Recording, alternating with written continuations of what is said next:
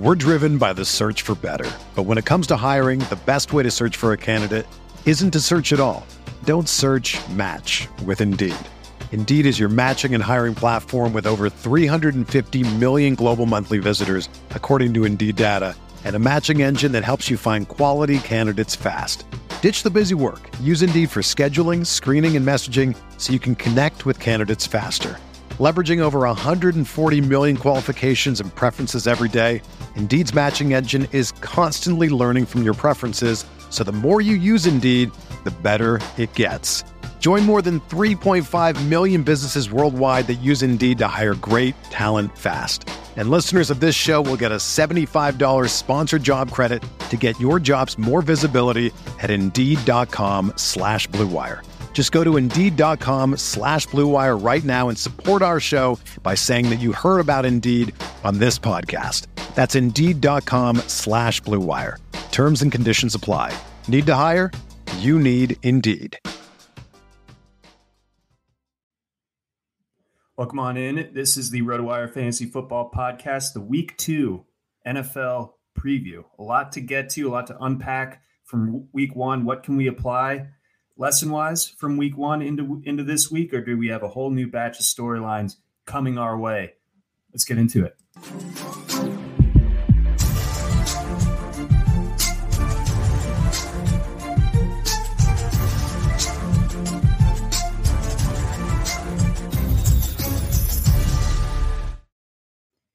Welcome on in. This is the RotoWire Fantasy Football Podcast. I'm your host, John McKechnie. That is Mario Puig. I believe he's wearing a Beavis and Butthead shirt. Is that correct for the? Yeah, it's a Beavis and Butthead shirt. Yeah. I've only been wearing it for 3 days now, so it's probably got another 3 or 4 to go. There we go. You know, just like the weeks of the football season. That's your Week 2 shirt. I'm wearing. As long as you don't spill on a shirt, like don't spill ketchup or whatever, you can kind of ride it out for a surprisingly long time. I've got a Ravens shirt on that I believe is from the Beavis and Butthead era. Like it's got the shield with the bee with the wings that they got some sort of copyright imbroglio with some Balmer guy who claimed he made that design. So that's why today we have that angry looking Raven bird as the mascot as opposed to the regal bee.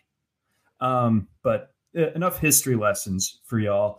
Before we get into Week 2 of the NFL slate, and you see anything crazy on the waiver wire this week? What was the most nutso bid that you saw?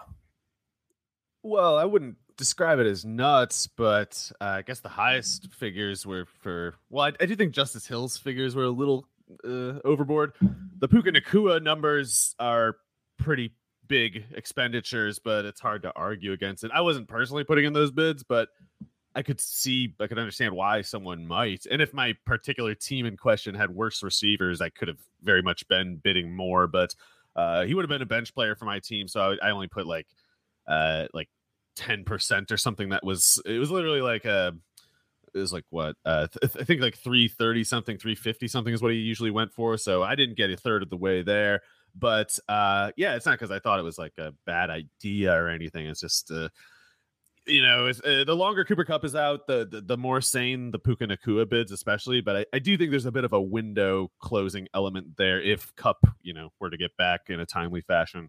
Yeah, exactly. So that's really going to dictate it. So we really might not know as far as how well this Week 1 bid-a-palooza is going to go until Kupp gets back. The longer Kupp stays sidelined, though, the more pessimistic that we might not see him for some time. This is totally conjecture, but the concerns that people had about Kupp going into draft season before he even got hurt was, he's coming off the injury.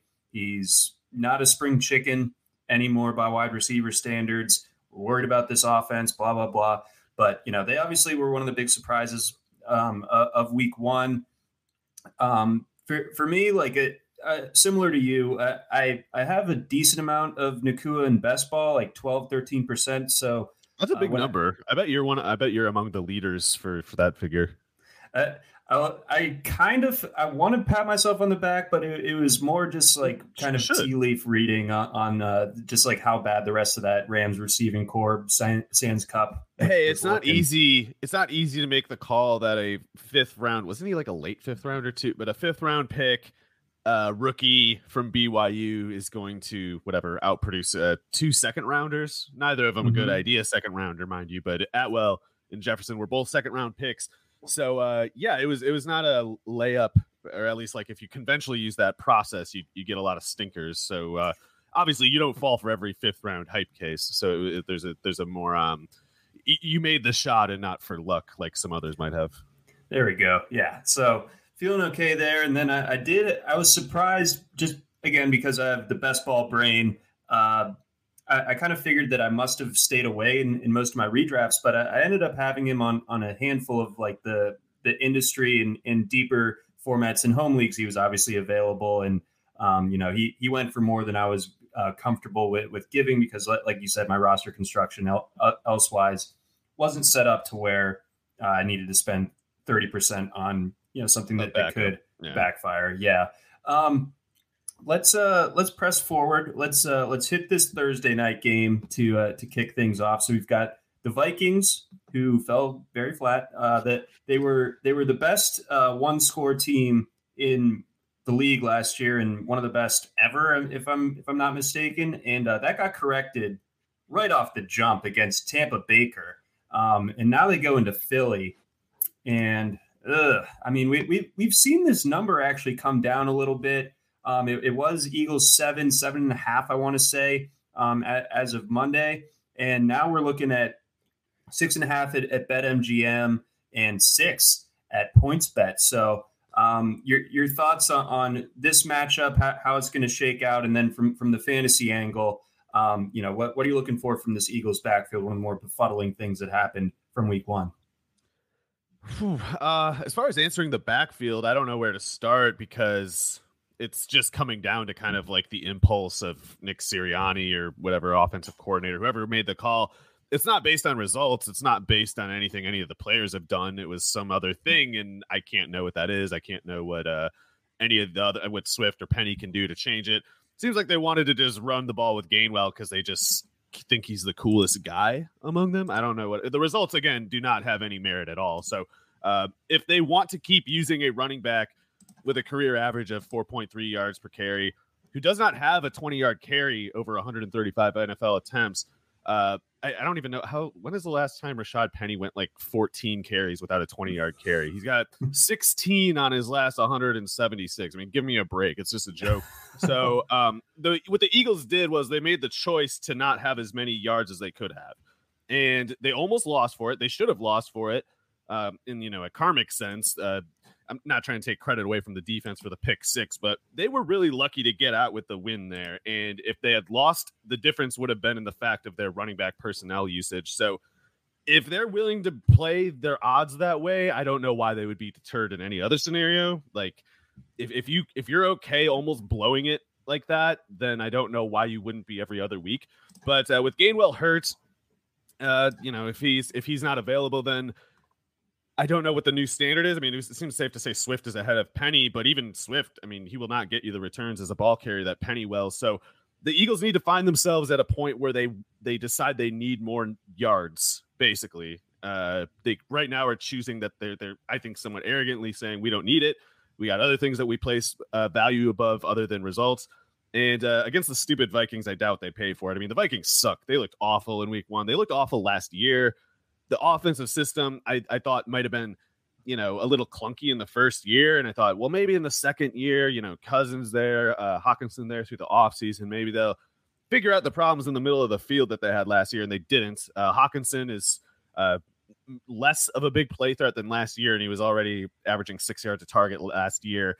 And it's not Hawkinson's fault. It's that there's a structural issue, or Kirk Cousins has some kind of problem with throwing to the middle of the field. I don't know which it is. Maybe it's both.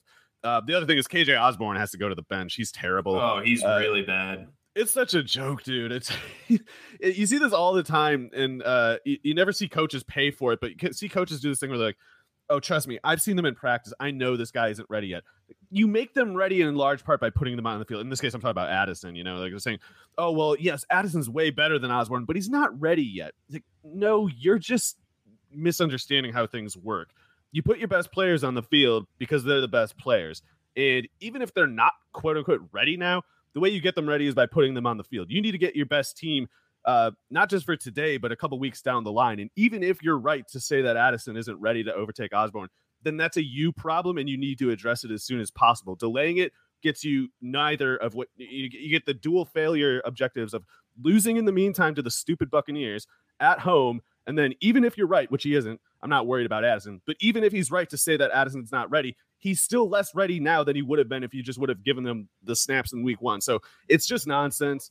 And they paid for it. I'm glad they paid for it. But yeah, that even O'Connell, dense as he must be to make that sort of decision, he's being forced by desperation to abandon what he thought was true. And we're going to see Addison take over. Still, it's not enough. The Eagles got way too much. The Vikings defense is really bad in the secondary. I'm not convinced the run defense is as good as last year either. So if the Eagles don't cover, I don't know how it happened. I guess maybe Hurts turned it over, but I don't really want to bet on that kind of like chance basis of covering. It seems less likely to happen to me than Hurts just having a really easy game, because the Vikings defense is weak. The Patriots defense is really tough.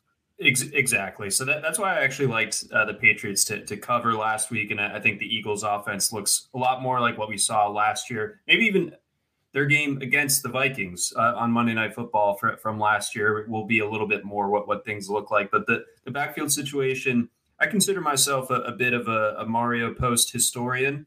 And I feel like I remember seeing you when there was all the Gainwell hype during training camp, where you basically spelled out exactly what was going to happen, where it's like, okay, they can make that choice to have Gainwell run ahead of Penny and Swift. They will be sacrificing yards by doing that. And that's literally what happened. But now with Gainwell being dinged up and not available tonight, we'll kind of get an interesting picture on what the Swift versus Penny split looks like, and if either of those guys are able to perform well enough to where Gainwell kind of retreats to what should rightfully kind of be the third spot in that backfield, in my opinion. John, Rashad Penny is averaging 5.7 yards per carry over 337 career attempts, and that was behind offensive lines in Seattle that everyone regarded as poor or no better than average. The Eagles are generally a well-run team, but to have no curiosity about what happens when you plug in a Rashad Penny runner behind an offensive line like they have, that's an egregiously misguided choice to make. And I mean, it's bewildering that it's even gone this far, but if they give him so much as like 10 carries, it's going to be difficult to put that back on the bench. Yeah, that genie will not go back into the bottle. Let's get on to Sunday, but before we do that, we got a message from our friends over at Rival Fantasy. If you're looking for a place to play head-to-head fantasy football games without the huge tournaments, salary caps, or complicated game types, then Rival Fantasy is where you want to play this NFL season. From a twist on a classic game with Fantasy Bingo, where players generate a lineup to complete achievements and get bingo, to head-to-head fantasy challenges where you'll pick which of two players will score more fantasy points. This is the best of fantasy sports. For the 2023 NFL season, Rival Fantasy is offering new users a $200 deposit match plus a $25 first play voucher. They're just giving you money to check them out. $25 at that. Rival Fantasy is so confident you'll love the experience. They're giving you money to play out of the gate. Experience the future of fantasy sports on Rival Fantasy and become a rival today. We also have a message from our friends over at Blue Wire. We're driven by the search for better. But when it comes to hiring, the best way to search for a candidate isn't to search at all. Don't search, match with Indeed. Indeed is your matching and hiring platform with over 350 million global monthly visitors, according to Indeed data, and a matching engine that helps you find quality candidates fast. Ditch the busy work. Use Indeed for scheduling, screening, and messaging so you can connect with candidates faster. Leveraging over 140 million qualifications and preferences every day, Indeed's matching engine is constantly learning from your preferences, so the more you use Indeed, the better it gets. Join more than 3.5 million businesses worldwide that use Indeed to hire great talent fast. And listeners of this show will get a $75 sponsored job credit to get your jobs more visibility at Indeed.com/Blue Wire. Just go to Indeed.com/Blue Wire right now and support our show by saying that you heard about Indeed on this podcast. That's Indeed.com/Blue Wire. Terms and conditions apply. Need to hire? You need Indeed. Whether you're a world-class athlete or a podcaster like me, we all understand the importance of mental and physical well-being and proper recovery for top-notch performance. That's why I'm excited that Unified Healing is sponsoring this podcast. Unified Healing is a new and super innovative global network of wellness centers powered by Energy Enhancement System, or EE System. If you haven't heard of the EE System, you'll want to listen up. This technology promotes wellness, deep relaxation, purification, and rejuvenation. At hundreds of locations across the globe, access to a center is easy and affordable. Interested in experiencing the EE System technology for yourself? Go to unifiedhealing.com/Blue Wire to learn more and find a center near you.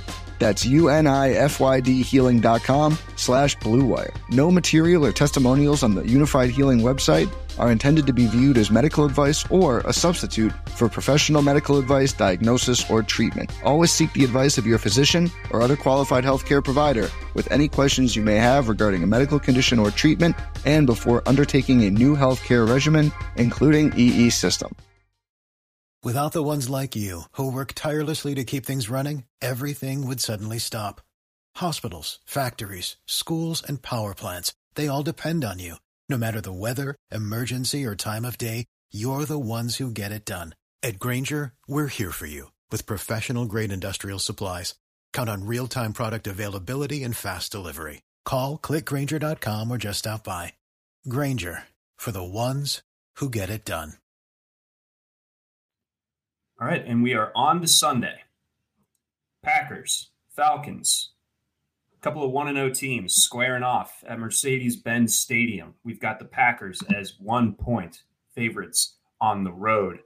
Aaron Jones, obviously a injury casualty from the win in Chicago last week, and you know, on the Atlanta side, there was a lot to unpack from them. I think there is justified consternation about the pass attempts in the passing game. And then for the Bijan Robinson first-round investors, I mean, you got the touchdown. It looked, you know, phenomenal. But Tyler Algier ain't going away. I actually saw him on a billboard driving around this morning. So they love Algier here. Also, he has a thing on Roku that BYU has been promoting that you can watch for free. Apparently, a documentary about him. I don't know, but yeah, they timed it right. They coordinated their campaign with the 2 touchdown. I didn't see that coming, by the way. I mean, I thought Algier would play like 10 snaps most weeks, or not 10. Sorry, 10 carries most weeks. 25, I guess maybe 30 snaps most weeks, but I was surprised at how much work they were giving Algier, including in meaningful situations. And also I was surprised at the number of times they were both on the field. Like, I feel like that must have happened like upwards of 10 times. Maybe I'm wrong, but having Bijan Robinson play almost like a flanker role with Algier is like, you know, the hammerhead running back, that kind of makes sense. It's almost like a college idea. It's almost like an Urban Meyer offense. P. Ryan and Joe Mixon. I was going to say they were almost using Bijan Robinson like Florida used Percy Harvin, and that kind of makes a lot of sense actually, and it makes sense too why they would have Robinson maybe play a little leaner of a weight, like 210, 215 versus, you know, he has the frame, he could put on 225. That wouldn't be difficult for him, but it's like they kind of made the choice to have him, you know, almost have a more wide receiver like build in exchange for the kind of burst and stop that he showed, and, you know, getting him in space as a pass catcher, all that stuff. So I like the idea, and I think there's a way to especially if defenses keep playing Kyle Pitts the way they have the last 2 years, there's a way to have Bijan Robinson as a pass catching threat play off of specifically the parts of the field that the defenses sell out to sell out against Pitts. And, you know, if they do that, maybe getting it to be John Robinson's a way to make them pay until they switch. And if they switch to cover Robinson, then Pitts is cut loose and so on. But man, if that were the case, I really wish, or I do wish that the Falcons had shown more of it in week 1. And if they chose for some reason not to show it, then I hope that if they, if there's a reason why they didn't get it done, it's that they chose not to do it, that they chose to basically not show their hand. I can imagine that being a thing that a coach would do. It's just that Arthur Smith at this point kind of has less benefit of the doubt, given that he's kind of struggled to get Pitts and London going, and it seemed just more difficult at times than it's needed to be. And they don't have the results to show. There's no that offense started okay last year and then burned out the longer the season went. And it's like, it'd be one thing if Arthur Smith had in that span kept the Falcons offense competitive, made defenses pay, kept scoring points, kept getting first downs, but he didn't get any of those things either. And it's like, well, it'd be one thing if you're getting nothing from Pitts because all these other guys are getting cut loose and you're winning games, but nobody's doing anything. So 1 week against the Panthers, who are pretty awful, I think it is possible that they held their cards back there. Like they were saving them for later, but it's just difficult to take Arthur Smith's word at that. And it's kind of like, it seems that he's kind of resentful of the suggestion that he could do anything at all better than he has, which is not unexpected for a billionaire's son, but it's not ideal for making a good coach. No, it is not. And I wonder also if there's a compounding factor here where the defense, again, it was against the Carolina Panthers, looked pretty good. So this could be, Tennessee South in a sense where it is really, really run heavy and play defense and just try to hope that your quarterback doesn't screw up. And therefore, our fantasy investments in guys like Pitts and in Drake London in particular, one of the more shocking box score results of last weekend, of course. I'm worried that this continues a little bit. Yeah, Ritter, I'm not comfortable. He's bad. I'm comfy with it. Fair enough. Yeah, I was gonna say like he's probably awful, but maybe I'm a little too. It's 5 games. Maybe I'm being a little. No, never mind. He sucks. Stinker. Yeah, it's 15 of 18. I guess that's kind of good, right? 83%. Do we get points for that? What was the yardage? It was better than Joe Burrow's. 115, yeah. He's better than Burrow, but they're both terrible. Well, I think that London and Pitts are way too good for this to not get going a little bit. And to be fair to Ritter, and even to be fair to Smith, they only attempted 18 passes. So I don't know. We'll see. This game is where Arthur can kind of get me to, drop my complaints. If he shows some muscle against the Packers, then I'll believe like, okay, you held off the gas in week 1. But until that happens, it's kind of like, man, you got 2 all-pro talents at your pass catchers. Can we please get them like 4 catches combined at least? Like, how difficult can this be? It can't be. And yet he makes it that way. And then on the Packers side, still dinged up. They were dinged up going into last weekend and did not really seem to matter because they just kind of steamrolled the Bears. I did not see that coming. The first half was a little sketchy for the Packers, but yeah, I left to I can't remember what I was doing at the time, but I left to do something and come back like 45 minutes later, and the Packers have run away with the game. Yep. So that was an interesting result. I think maybe it says a little bit more about the Bears. Maybe it says a little bit about I think so too. And also I feel like the Packers defense might actually be pretty good. They've spent so much through the draft on that side of the ball. It looks like maybe it's starting to pay off a little bit. But on the injury front here, Aaron Jones and Christian Watson did not practice on Wednesday. So if you're on the borderline, do you feel comfortable starting like an A.J. Dillon this week if Aaron Jones is out? Yeah. If Aaron Jones is out, A.J. Dillon should be like a top 12 running back, even if you don't think he's that good, which I still think he's good, but I have concerns that, when he was so effective at Boston College, that's him in an offense where he's getting upwards of 30 carries every week. And we've seen with Derrick Henry, not just Derrick Henry. I mean, it's a, it's kind of a cliche, but it's true, and it's especially true for guys who are kind of power runners who just bring so much mass, like AJ Dillon and Derrick Henry. They're not going to be as good on carries 1 through 10 as they would be 15 through 20, and to more degree than for smaller running backs. Like, it might be true for all running backs, but it's more true for guys like Dillon. And with Aaron Jones there, I don't know how you fix that exactly, because Aaron Jones is way too good to take off the field. You're not going to put Aaron Jones on the bench to make AJ Dillon better. That doesn't make any sense either. However, if Aaron Jones is out, I think, as long as the Packers don't, get themselves out of the game by starting so slowly that they fall behind, they're going to need Dillon to take carries, and I think he'll get better, basically over the course of the game. So if Aaron Jones needs to sit out, and by the way, even as someone who has a decent amount of Aaron Jones, I'm definitely a big Aaron Jones fan. If I was the Packers and Aaron Jones is at all, less than, 95%, just let him sit out. Why did you even pick Dillon in the second round if not to kind of like use him when in his most advantageous spots? And like, this would be one, and it has the dual purpose of letting Jones be healthy for a game that might matter more in the future. Like, not to completely write off the Falcons, but if you can't beat them without Aaron Jones, you're kind of toast anyway. Yeah, no, well said. So, keep an eye on that injury situation going into the weekend. But AJ Dillon certainly elevates up the rankings should Aaron Jones miss this one. Last item on this one: how do you see the Packers passing game unfolding this week? Well, I got to say, I am a fan of Romeo Doubs, but I was surprised at the way that game went last week. And I, specifically as it relates to Jordan Love, remain a little concerned. Like, I'm not so sure that, not that Love did a bad job or anything, but it might have been more that the Bears were a mess than it was that the Packers, dictated a whole lot there.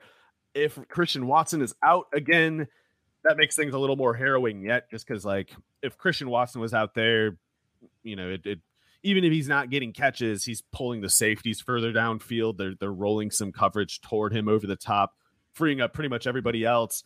It's good to see that Jaden Reed wasn't too destroyed from that. He had one hit that looked kind of concerning, but I guess he's okay. He could get going here a little bit. I guess if you're talking about matchups with the Atlanta secondary, it's whoever's away from AJ Terrell that you like to get a target, assuming Jesse Bates isn't, spying on them. Because Jeff Okudah, Trey Flowers, D. Alford, Mike Hughes, like, these guys, I don't think can really cover players like, especially not Doubs, but not Reed either. Reed, I only put in a lower regard because he's a rookie. I think he's totally good starting prospect in the long term. Could be a Musgrave game. I don't know what to think of. I don't know how the matchup works with Bates versus the tight ends, but if Musgrave can kind of, not to say Musgrave can't beat Bates when you're 6'6", 250, you can kind of make a catch even if you're covered. But 3 catches for 50 yards on 4 targets. Given the modest ambitions of the Packers passing game in that one, I think only throwing it 27 times with Love, there's a way for Musgrave to have some big games this year. I can't really see why this one shouldn't be a candidate. I think Musgrave seems to be, trending towards being one of the more productive rookie tight ends this year, and someone that could be, legitimately startable in most formats. We do have a start-sit question quick before we get on to our next game. Jalen Waddle or Michael Pittman? Of the 3, I think. Yes, or Javonte Williams. I am very much loath to ever bench Waddle. I'll take another look at this just to make sure I'm not, let's see, not Pittman, not Javonte. Yeah, I'd stick with Waddle. Yeah, I would as well. Javonte is a little bit tempting because, he's a running back, but I feel like Waddle, the big play ability there, I think kind of puts him over the top. And the Patriots are probably going to roll some help toward Hill. I know that there's that interesting figure about Tyreek Hill struggling against Jonathan Jones, but that's not to say the Patriots are going to say, Yeah, one-on-one, Jonathan Jones. You go handle Tyreek Hill by yourself. That's not how it happens. Yeah, I don't think so either. I think Waddle gets more involved. I mean, I think Miami was pragmatic to just continue to go to Tyreek Hill as long as the Chargers couldn't stop him. And you know what? They couldn't stop him. Let's go Raiders, Bills. Bills really made a mess of things, to say the least, Monday night. And the Raiders went into Denver, got the win over the Broncos in ugly fashion. But, you know, that might be their style this year. So oddly enough, we're in week 2, and it feels like the Bills are at a crossroads. Yeah, I don't know what – this is one of those things that it seems like will be, you know, a big part of the story of the Bills season, but maybe one of those things that we consider a rear view narrative, you know, surprisingly soon, but certainly in like a month or 6 weeks, this could be more like a blip that we don't recall, despite a lot of panic. Week 1 panic often turns out to be kind of misguided. I don't know how easy it is to brush away the concerns here, though, especially because the team has super high ambitions. You know, it'd be one thing if they were a plucky, you know, recently, like the Bears. The Bears, they can you know, kind of afford to suck because they were probably going to anyway, and they were a long shot and all that. But the Bills have been, in my opinion, overhyped Super Bowl candidate for going on 3 years now. And, you know, the heat's there now. It's not so easy for Sean McDermott can't tell them like, oh, well, we'll be better next year. Like you've had the chance 2 times now and you're not getting any better, and you might have gotten worse. I think they probably have gotten worse, or at least defenses have adjusted a little bit to that offense. And I don't think the Bills have responded at all, let alone, you know, in an effective way. Like they seem to just be kind of, I don't know, vibing their way through it at best. And even worse, a possibility is like just pressing the same buttons that worked before. You got to be able to. Oh, sorry. I totally thought that they were doing that. Like it seems like every off season that the Bills are in the Bills media are just like, okay, things are going to be different this year. We're not going to have Josh Allen just run around and make plays. It's going to be more structured. We're also going to take some of the rushing work, but maybe it is a Josh Allen problem at a certain point where he can't play within any, you know, modicum. He needs accommodation. A lot of most quarterbacks, even great quarterbacks, need some amount of accommodation. Like look at Jalen Hurts. He needs a lot of accommodation. I think he's a really good player. It makes sense for the Eagles to pay him whatever he needs to get paid, etc. But he's not playing that way on, you know, 31 other teams. So with Allen, the deal, as far as I can tell, is that yes, he requires accommodation to such extent that it basically throws away the chance for getting running backs involved with the passing game. It largely throws away the infrastructure to get a running game going at all in the first place. And the reason I say those 2 things is that I think the accommodation Allen needs is he needs space. He needs to be able to leverage his throwing strength over the entire field. And when the field has to be covered in its entirety, openings underneath occur more easily. His problem is that he'll never be Tom Brady, whoever is he won't even be like Brock Purdy as far as processing goes. He needs to have the processing made a little easier, not by like a simpler offense, but in my opinion, you get him more space. It buys him more processing time. He can use the space on the field to spread the defense thinner and give himself just like wider margins to interpret the defense. But what they did instead was they cluttered the offense more by spending a 1st-round pick on Dalton Kincaid. And even the speed that they put on the field with Deontay Hardy, they were only using as like a screen. They were using him exactly like Isaiah McKenzie. And that's so insane. I you know, you can tell just the way I'm reacting now. Like that made me really angry during that game because it's like, if you just needed Isaiah McKenzie, you could have just not cut him. Like, why do you want more of that nonsense? Use Deontay Hardy like the Saints did. The Saints knew how to use him better than you. And you can't figure, I guess Peyton was there at the time. It wasn't like a Carmichael show at the moment, but at the time, but Deontay Hardy is a killer downfield threat and they didn't send him there. They just put him on the field for like screen type stuff and go like, oh, why didn't that work? Because you are not even using Josh Allen's greatest strength, which is his arm. Why would you want to do like a West Coast offense, 2 tight end double double tight end, West Coast offense with Josh Allen. Go 4 wide, get fast receiver, run 4 verts every single play. That's a better offense than what they called. So I don't know if it's, I mean, to me, it seems like Ken Dorsey is no Dable. And it seems to me that Brandon Beane has pretty severe limitations as a GM. I think he's basically a fraud. He made the Josh Allen pick. He's been coasting on it ever since. Everything else he does is a bad idea. He still doesn't have an offensive line there. The Kincaid pick was just not a good idea, at least not if they're paying Knox what they are. They use Gabe Davis in the wrong capacities. They signed Deontay Hardy to use him like Isaiah McKenzie. Before they wasted a second-round pick on James Cook, they wanted to sign J.D. McKissick for what? To get you like 3.5 yards per target? What did you think was going to happen, Bean? And no one's really pressing him with questions like those because, like, hey, he's a sharp analytical guy. He drafted Josh Allen, and he knew that running backs don't matter. Like, well, where did he get? What's he got to show for any of it? With the Bean comment, it reminds me of this Futurama episode where there's like a board of like Professor Farnsworth and Warnstrom hit his foil, and it's like, oh, he proved that 50 years ago, and he's still coasting on it. That's what the Josh Allen comment reminded me of. But yeah, I don't think that they've necessarily built a great roster to kind of, go from a team that is perennially missing the playoffs to someone who's making the second round of the playoffs, routinely, but getting from that point to the next, and then getting over the hump, which is, what the media, it feels like, has been rooting for, like, aggressively for years now. And it felt funny on Monday to see the reaction, even from local Bills media. Like, Ryan Talbot was like, the Bills are a laughingstock. Josh Allen never learns. This is bad.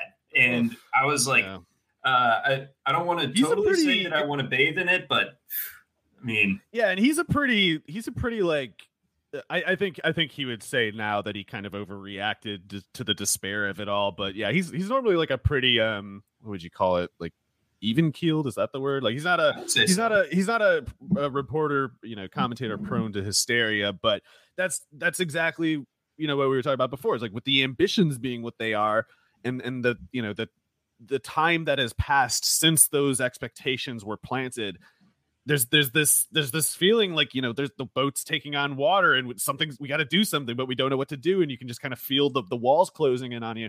And it's stressful. And I'm sure it's stressful to the Bills. But what I will say is I think they get it, not figured out in the sense of like not letting last week's game happen again, but they're figured out in the sense that they'll become more like their baseline over the past few years. Like, this has been the same show for the past few. Allen has had games like this quite a few times. They just kind of brushed it off in the past, or he'd, run for 80 yards and 2 touchdowns and they'd win anyway, and they wouldn't criticize him over it, stuff like that. But yeah, it's when they're going against a tough defense, and when you if you go too high and you make clutter in the middle of the field, and you make Allen sit and sift through the clutter, he tends to just kind of freak out a lot of the time and just start chucking the ball, starts running around, starts doing Wyoming Josh Allen stuff.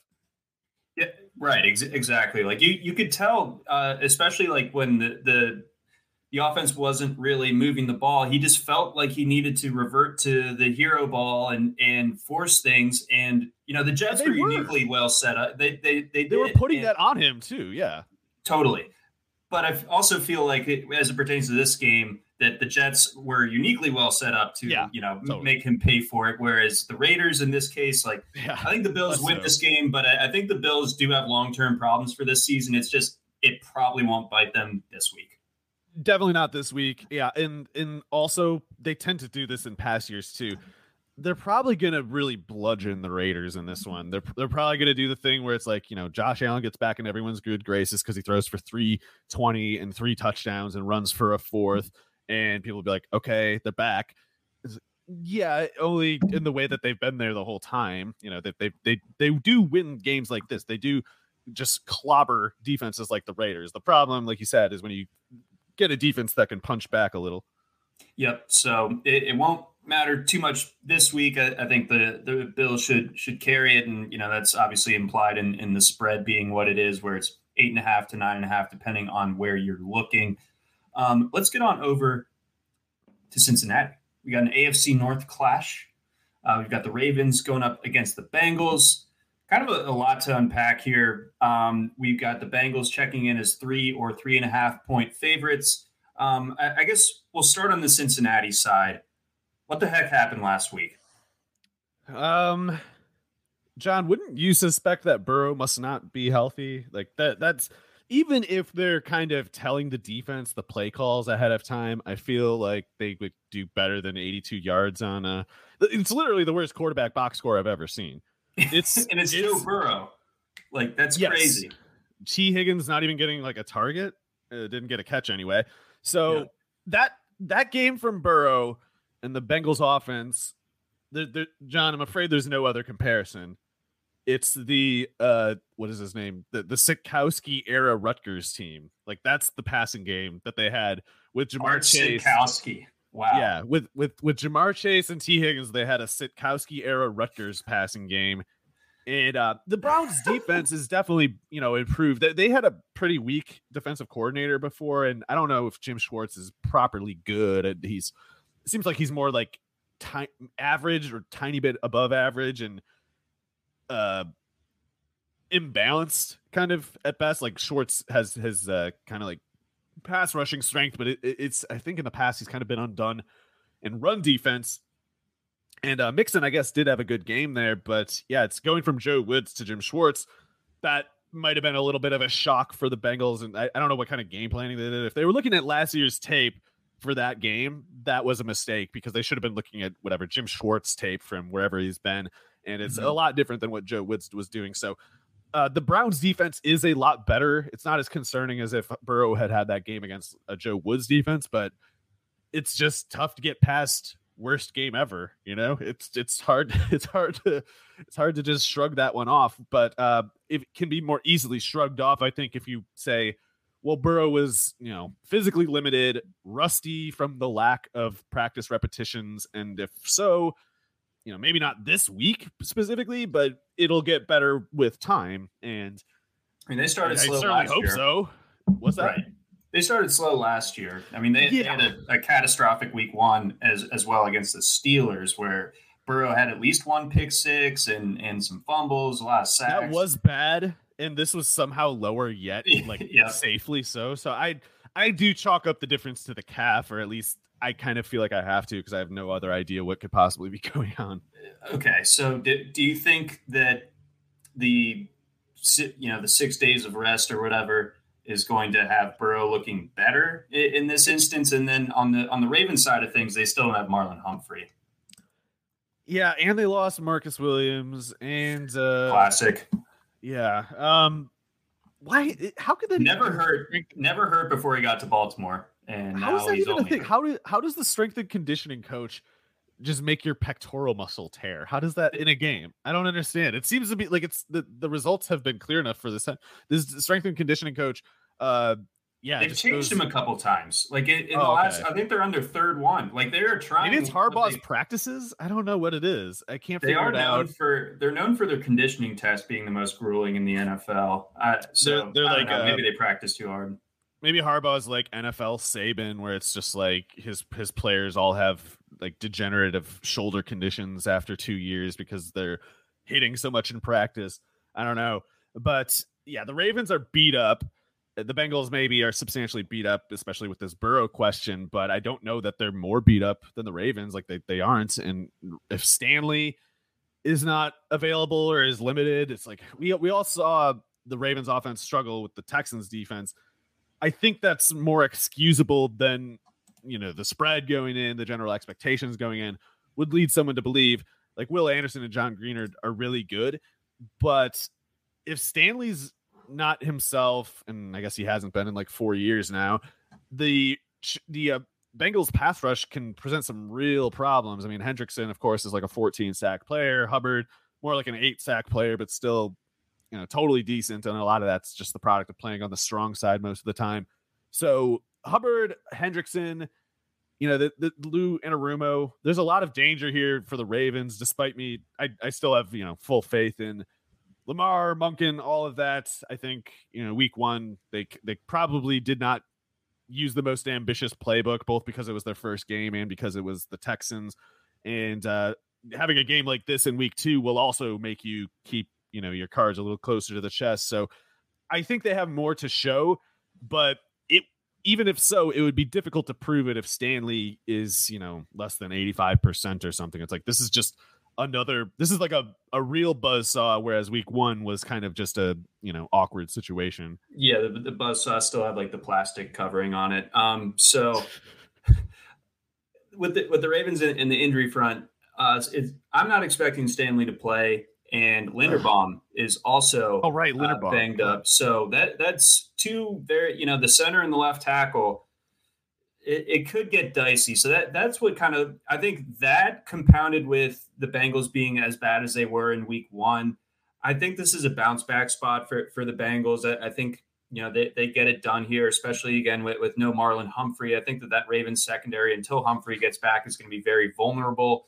Also, John, like the Ravens don't really have it in them, it seems like, to kind of have like a safe adjustment to that. It seems like in the past when they had these terrible corners playing when various guys were out, they sort of still called the same defense. And yeah, against Chase especially, it's like you got to be able to just spam him at the expense of everything else. And I don't know if they have it in them. I don't know if they can call a defense that way.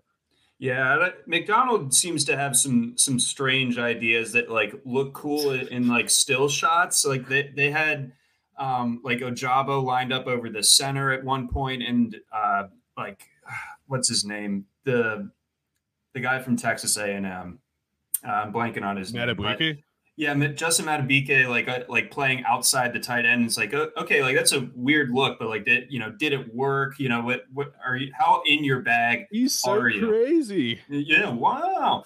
So that's just like dog whistle for like film guys, I guess. But beyond that, I think that the big fantasy question here, Mario, as we finish out this game, go to the next one.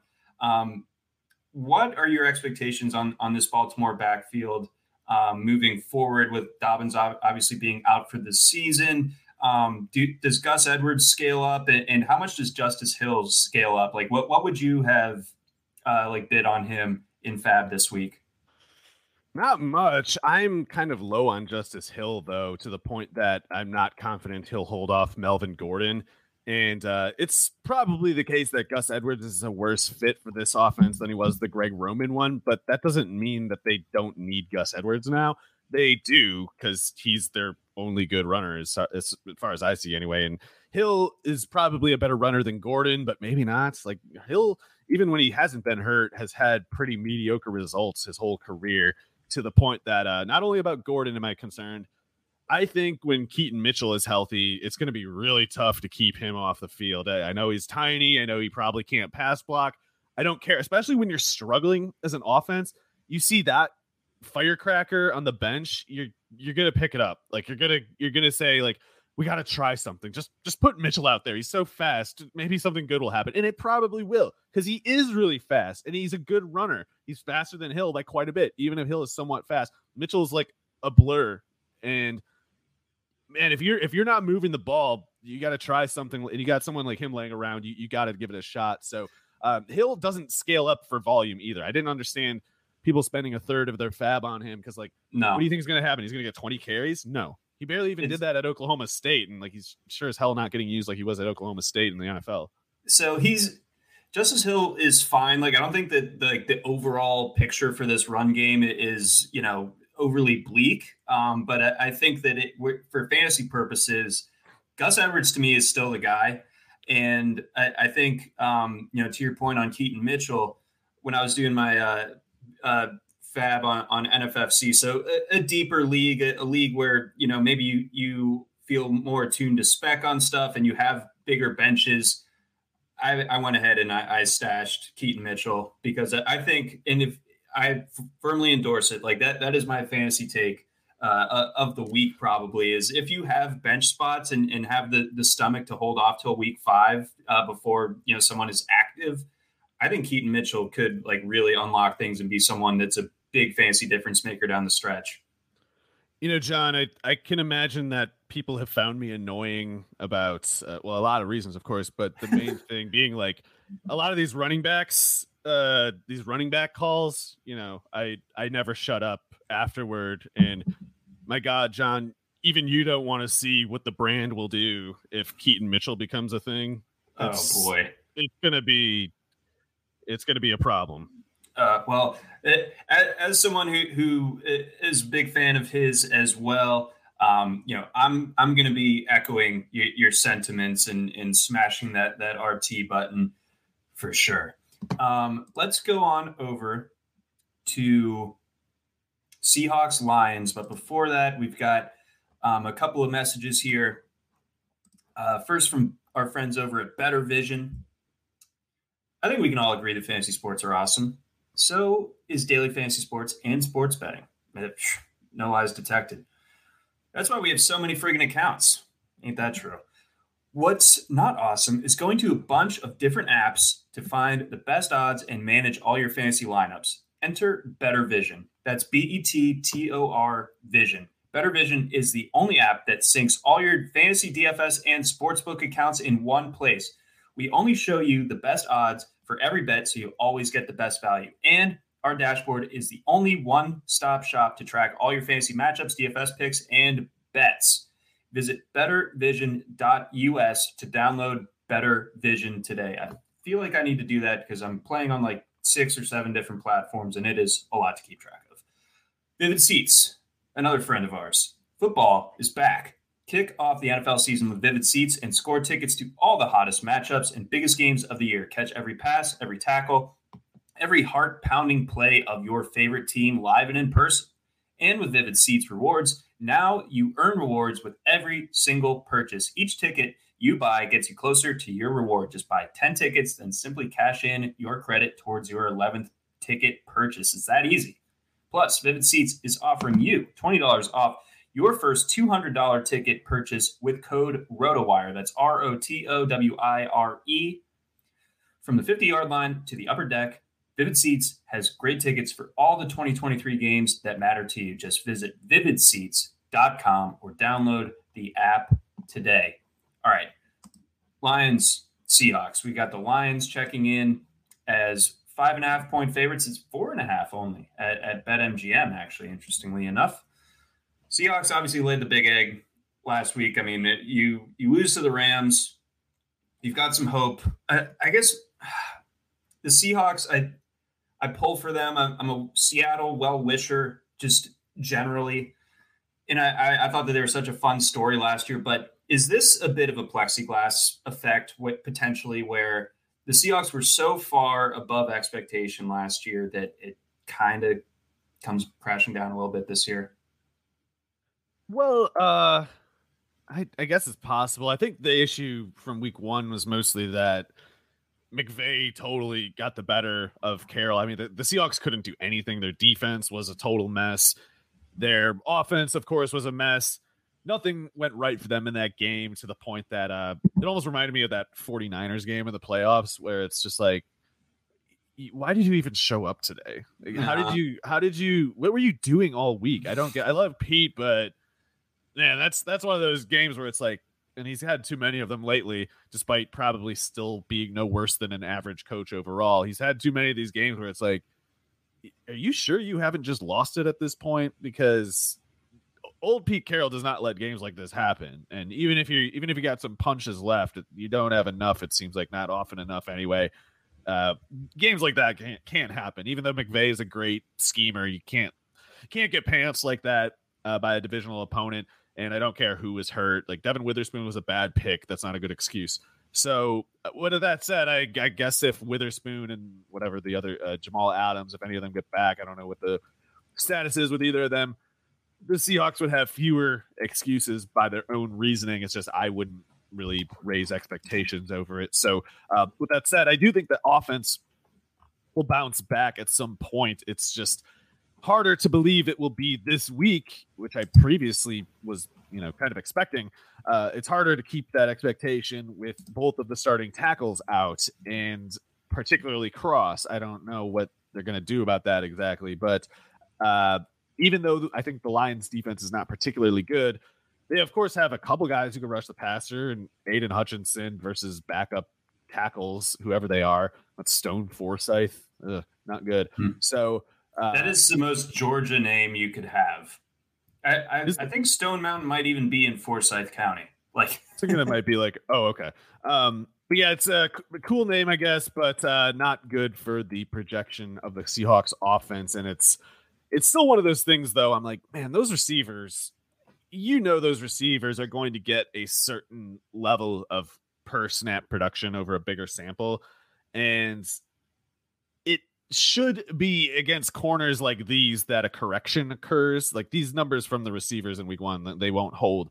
So are they going to hold for 2 weeks against a defense like the Lions of all teams? It seems a little sketchy to me, but what could happen is those receivers have good games. Geno Smith gets over 300 yards and still the Lions beat them because Geno, whatever, has like 3 turnovers or something like that. While the Lions offense just runs all over the Seahawks because they can't do anything on defense, and the run is one other. Kyren Williams is not a good running back. I'm sorry, not a good NFL running back, not a good starting running back. And if you can't stop Kyren Williams, Montgomery, and if the Lions have any curiosity about using their 11th overall pick, Gibbs, those should be problems for the Seahawks defense, assuming they don't completely reverse type from week 1. So this feels like a game where should have some DFS interest. I think Amon-Ra St. Brown is a lock in this spot. I'm super impressed by him last Thursday night. Would you maybe even throw a little Josh Reynolds in there? I thought he looked good last week, personally. Well, I think Reynolds is just he's like one of those 45 grade players who, he'll have good games. Over any given year, he'll have a handful of good games. But the problem is, I think when you start depending on a player like that for production, it tends to go badly pretty quickly. Like, not that he only makes plays when the defense fails to cover him or something like that. Like, Reynolds can play receiver pretty well. It's just, I think if he's the kind of guy who will be good for you when you allow him to kind of show up whenever he does, versus if you try to get him part of your central game plan. I don't know if it works out that way. I think Reynolds is clearly better than a number of receivers who play 3 snap roles around the league. Like KJ Osborne is clearly a much worse player than Josh Reynolds. So if it's between those two, I don't know how you stick with Osborne at this point. And I know it's a less enviable position that Reynolds plays with the Lions, but he's a better player and he's playing just as many snaps. So I think there's something there with Reynolds. I just, honestly, I guess the Seahawks defense might be so busted it just doesn't even matter what goes on. That's kind of what I'm thinking. I do like Seattle to cover this one, but I think that it's going to be. I'm hoping this too. I hope this game is as fun as last year's game, because that was like one of the best games of the regular season. Yeah, and these Lions corners still aren't very good. And to be fair to them, Mosley is not healthy yet. He's a good outside corner when he's healthy. So I don't know. I think the Seahawks receivers kind of flex a little here, and maybe the Seahawks still lose and the Lions still cover, but I'm not quite with this downward action on the over under, at least now down to 47.5, down 3.5 points. I think I'd be interested in the 48 and above. Yeah, I think I would as well. I think both these defenses might be in a bit of trouble in the dome. Last item here, for my own personal edification, how worried should I be about Zach Charbonnet? I'm very leveraged. I think the issue last week was more just that the Seahawks got completely destroyed, and Yeah. I think it's one thing to have a game plan of some sort for some reason, and it's another to still believe it after you get your face ripped off like they did. So I don't know. Granted, it was stupid to pick him in the second round if they're going to do what they did last week. Like, that's just whatever Carroll or anybody else wants to say. Like, it's not justifiable. And if he's not ready to play in that game, that's just another failure on the coach's part. If you're going to spend a second round pick on Charbonnet, get him on the field. Simple as that. And if you can't get him on the field, just walk away from the job. I don't know what else to say about it, but the Seahawks were not validated for their game plan approach last week. And maybe they will find some reason to change their priorities after getting completely embarrassed like that. And, maybe with the tackle injury issues, I mean, they signed Jason Peters. Maybe they just have to run the ball a little bit more than Charbonnet, but that would also hurt our 48 and over expectations, but not if Zach Charbonnet just runs for 3 long touchdowns. So yeah, the Lions don't have much of a run defense. They don't have one, I would say. So yeah, the Lions defense still sucks. I think that the over, especially at its new point, is much more likely than the under. All right, let's ride with that. Let's get on over briefly. AFC South clash in Houston. Got Indianapolis traveling down to face the Texans. Indianapolis, 1 point favorites on the road. I don't know if I agree with that on the road. No, I don't think they did anything last week to make me say like, oh yeah, they need to be favored in this spot. They have a bad the Texans team to cover. They do. Yeah, these teams are both very bad. I think Richardson. I was a little bit surprised by how ready he looked, especially with the kind of shorthanded conditions. Like we kind of figured that A, it might take some time, and then B, with Jonathan Taylor's absence, like it's going to be tougher on Richardson. But I thought he purported himself very well last week against the Jaguars. He started fast. He started like red hot. And what happened was the defense adjusted. And guess what? Colts didn't have enough good players to counter adjust. You got a threat that's working for you. The defense responds to it. You're going to have to move something else to the weak spot the defense just showed. And when you only have, top 5 thinnest receiver depth chart in the league and a bad running game, that's not enough. Richardson did his part, and then they had nothing left. Yeah, exactly. So, I mean, they got what they deserved, and they suck, but it sucks for Richardson and even Steichen. I mean, Steichen, I think, had a really good game plan. He had nowhere near the amount of ammo that the Jags did, so it shouldn't have even been as close of a game as it was, in my opinion. But going against this Texans team, going on the road there, DeMeco Ryans is no chump, and he will not have a team play like weaklings no matter what happens. He showed that against the Ravens. They don't play scared. They don't play weak. And the Colts, I think, will eventually learn to do just that as it kind of not that Steichen isn't doing his part, but it's just how many times do you think a team can watch itself lose because their best player on offense has been banned from the team because of their idiot inheritance case degenerate owner? Like that's going to distract from your focus a little bit. It's going to make you feel less invested from a pride angle a little bit. Whereas the Texans are all blood and vinegar. Like they're out to kill you. And if you're not thinking the same way, you're just not going to have as much juice as them. Yeah. I mean, the Texans, they were in a tough spot last week, and the offensive line issues I thought, showed up a little bit. But I think generally, like you said, we're talking about 2 bad teams. I think that there's a little bit more edge to Houston, most likely. Probably a little bit less talent overall, but I got to side with the Texans here. And as far as like the fantasy angles from this game, I wasn't a big Pittman guy in draft season, but you got to be encouraged by how he played. And on the Texans side, I mean, he's injured right now. I've just huge buyer's remorse on John Mechie, but I think Nico Collins should be able to get going a little bit here in his own part. Who in your mind, is there anyone as far as that wide receiver 2 role on Houston that might be, worth a look? Well, Woods was used quite a bit in week 1. I think him and Collins are going to remain your 2 wide receivers. And I don't know what anyone ever thought Noah Brown was supposed to do. So as far as why they would use him or when, I simply have nothing. It just doesn't make any sense to me. So even as someone who thought that Nathaniel Dell was kind of overrated as a prospect and is still overrated, clearly they should put Dell on the field and never put Brown on the field over him. And again, I'm not high on Dell. It's just Brown. There's no reason for a guy like him to be on the field. It doesn't make any sense. He's like a tight end receiver tweener who is neither as good of a blocker as a tight end and is not as good of a route runner as a receiver. I hate that kind of logic in a personnel wrinkle. Like it doesn't actually make sense. The Holy Roman Empire, neither Holy Roman nor an empire. Discuss. Yeah, so that's what we're looking at, and again, they got to go with Dell. The more the season goes along, I think, because they're not going to get anything from Schultz. What they should do is bench Schultz for Quentin Tarantino and put Dell at slot receiver if Mechie's unavailable, and that's clearly their best loadout.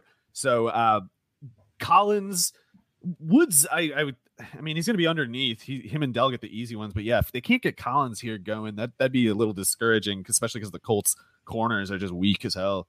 Yes, they are. Before we get on over to our next game, our guy Tyler Sperry has patiently been waiting, asking some questions in the chat. So your thoughts for Thursday night, Justin Jefferson versus Darius Slay?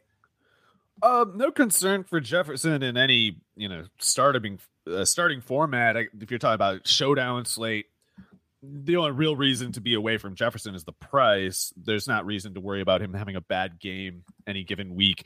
If he must go one-on-one with Slay, I think Jefferson wins that. But the Eagles do a surprisingly little amount of shadow matching up, and they oftentimes, even when they do more like man match zone things than they do straight up press man coverage. So Slay might be kind of on Jefferson, but not the way that, Jalen Ramsey or Darrelle Revis were on a receiver. It's not quite that deal. So I would not have any anxiety about Jefferson relative to Slay. I wouldn't either. So yeah, obviously you're firing him up, but I think you rightly alluded to, the DFS action for the showdown slate being, I'd try to get him in. The Vikings suck and they can't do anything else. Osborne's not getting the ball. Hawkinson, unless the Eagles stop tackling, is not getting 20 yards downfield. Nope. So yeah, I'm with you there. Let's keep rocking here. We've got a bunch of games still to go. So we'll pick it up here. Yeah. We're good. We're good. Chiefs, Jaguars. Probably game of the weekend, in my opinion. So we don't need to speed through this one. Easy chalk. Yeah. Oh, I mean, you'll want this, I think, for DFS purposes, because the Chiefs are gonna, it's almost like a half up a bye week that they had, and Andy Reid on bye weeks. He's taken apart better defenses than this one. So Mahomes is gonna come roaring back. The question is, like, how much do the Jaguars punch back? And I think they'll punch back quite a bit. I'd still take the Chiefs to win this, but this should be chalky for DFS purposes, I would imagine. And it's, to me, looking like good chalk, kind of like the way the Chargers, at least the Chargers run game, and the Dolphins was mostly good chalk last week. Yes. So this is definitely the game to load up on. And I don't think that it falls apart. We've got two big additions likely coming back on the Kansas City side with Chris Jones and Travis Kelce. I mean, how discouraged were you by what we saw with the receiver personnel in Kansas City? Like, is that almost hubris to be running those guys out there? I think it's hubris to have Justin Watson on the field. I think, but he played the best. I get it, but that's more because the defense doesn't cover a guy like him. And I think, the Sky Moore drop, it was like, such a weird circumstance.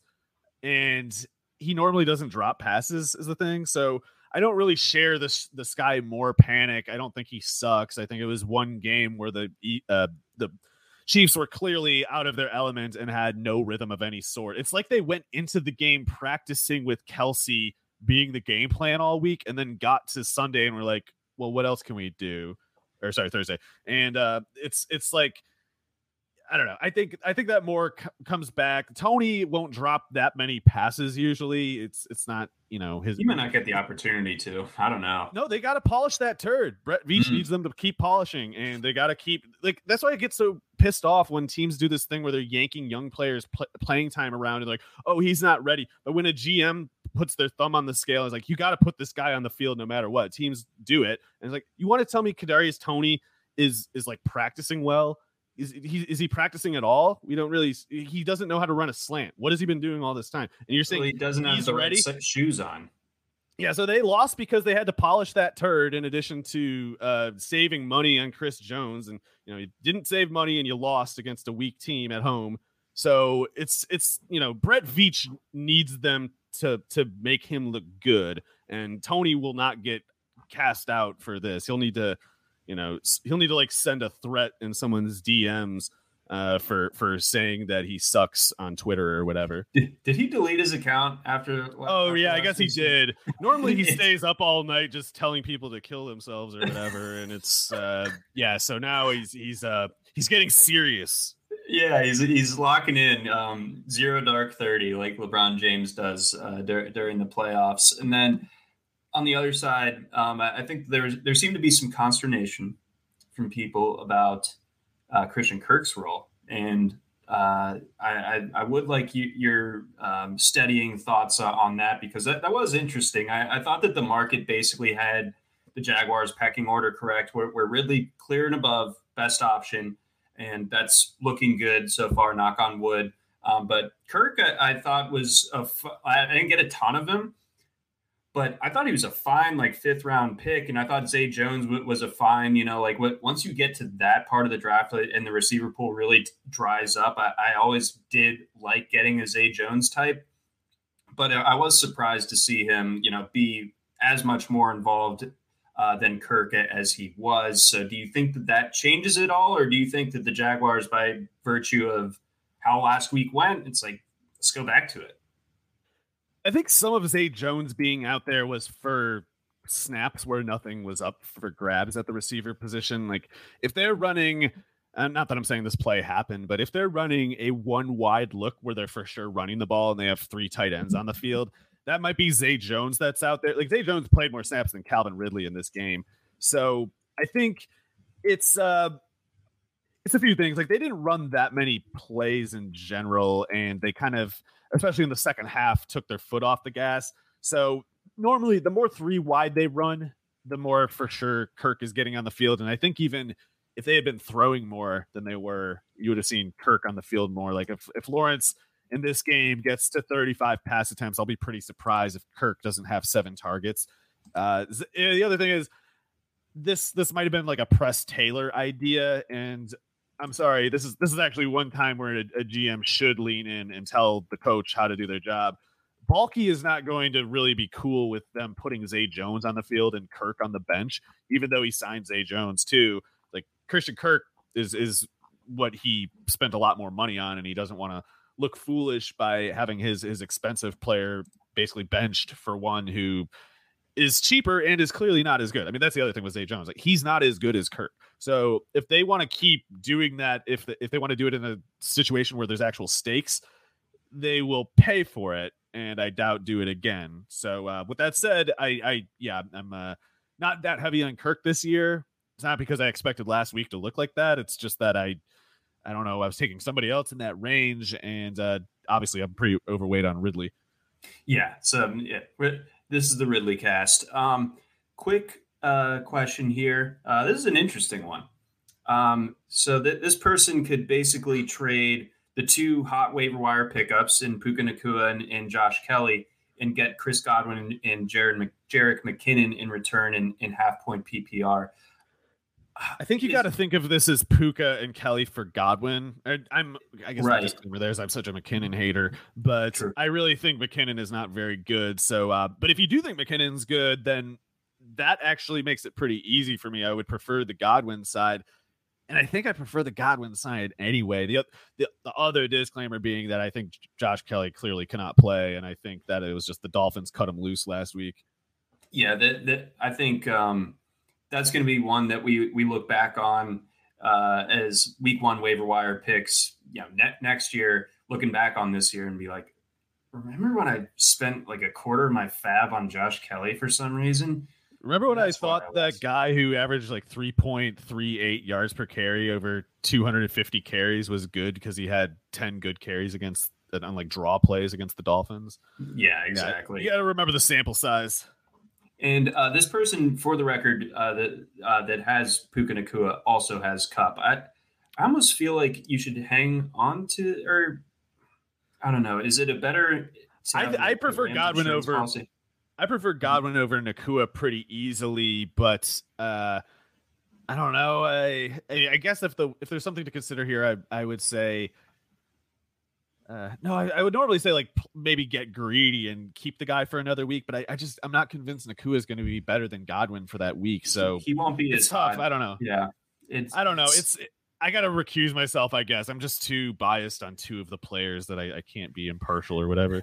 I think generally you want to be getting the best player in the trade, and that's the side that would be getting Godwin. So that's where I lean with it, and I think that there is a very small likelihood that both Nacua and Kelly end up being worth it to the point where the person that gave up Godwin is happy. Godwin should catch 100 passes pretty easily if he plays 14 games. Well, speaking of Chris Godwin, we got the Bears and the Bucks down in Tampa. Bucks 2.5-point favorites. Bucks, I think a surprise last week on the positive ledger. Maybe they aren't quite as in tank mode as people such as myself expected. Although I did like them to cover, for the record, last week. Oh yeah. But that was more about the Vikings. But still, we have a Bears team that fell totally flat on its face. You bring in DJ Moore, you do nothing with him. There seems to be a point that their front office has made where they're out of polish for the turd as far as Chase Claypool goes, with him rumored to be inactive, a healthy scratch for this coming game. I mean, I have a hard time. Traded Joey Porter Jr. for him. Yeah, should be fine. Yeah, I think as much as I am kind of glad to see Poles look silly, and I think the Bears are I am not an Eberflus believer. Before I was agnostic, I thought he did a good job calling the Colts defense, but I didn't know how to make an opinion on Eberflus the last 2 years. This one game settled it for me, and his comments after the game about I don't know, I don't, everything about the offense, it would be implied it's the offense's fault, and then they'd be like, well, coach, why'd that happen? He'd be like, you're gonna have to talk to someone else. Yeah. So whatever, you're done. With that said, the Buccaneers are probably at risk of being without 3 of their better defenders. And John, how did we miss this Christian Izien guy from Rutgers? He was a 4-year starter who put up numbers and he had totally good testing. I had no idea who he was. He didn't seem to be at the combine, or at least didn't work out there, and then went undrafted. I heard his name for the first time in that broadcast, and yep. I thought I knew about all these guys.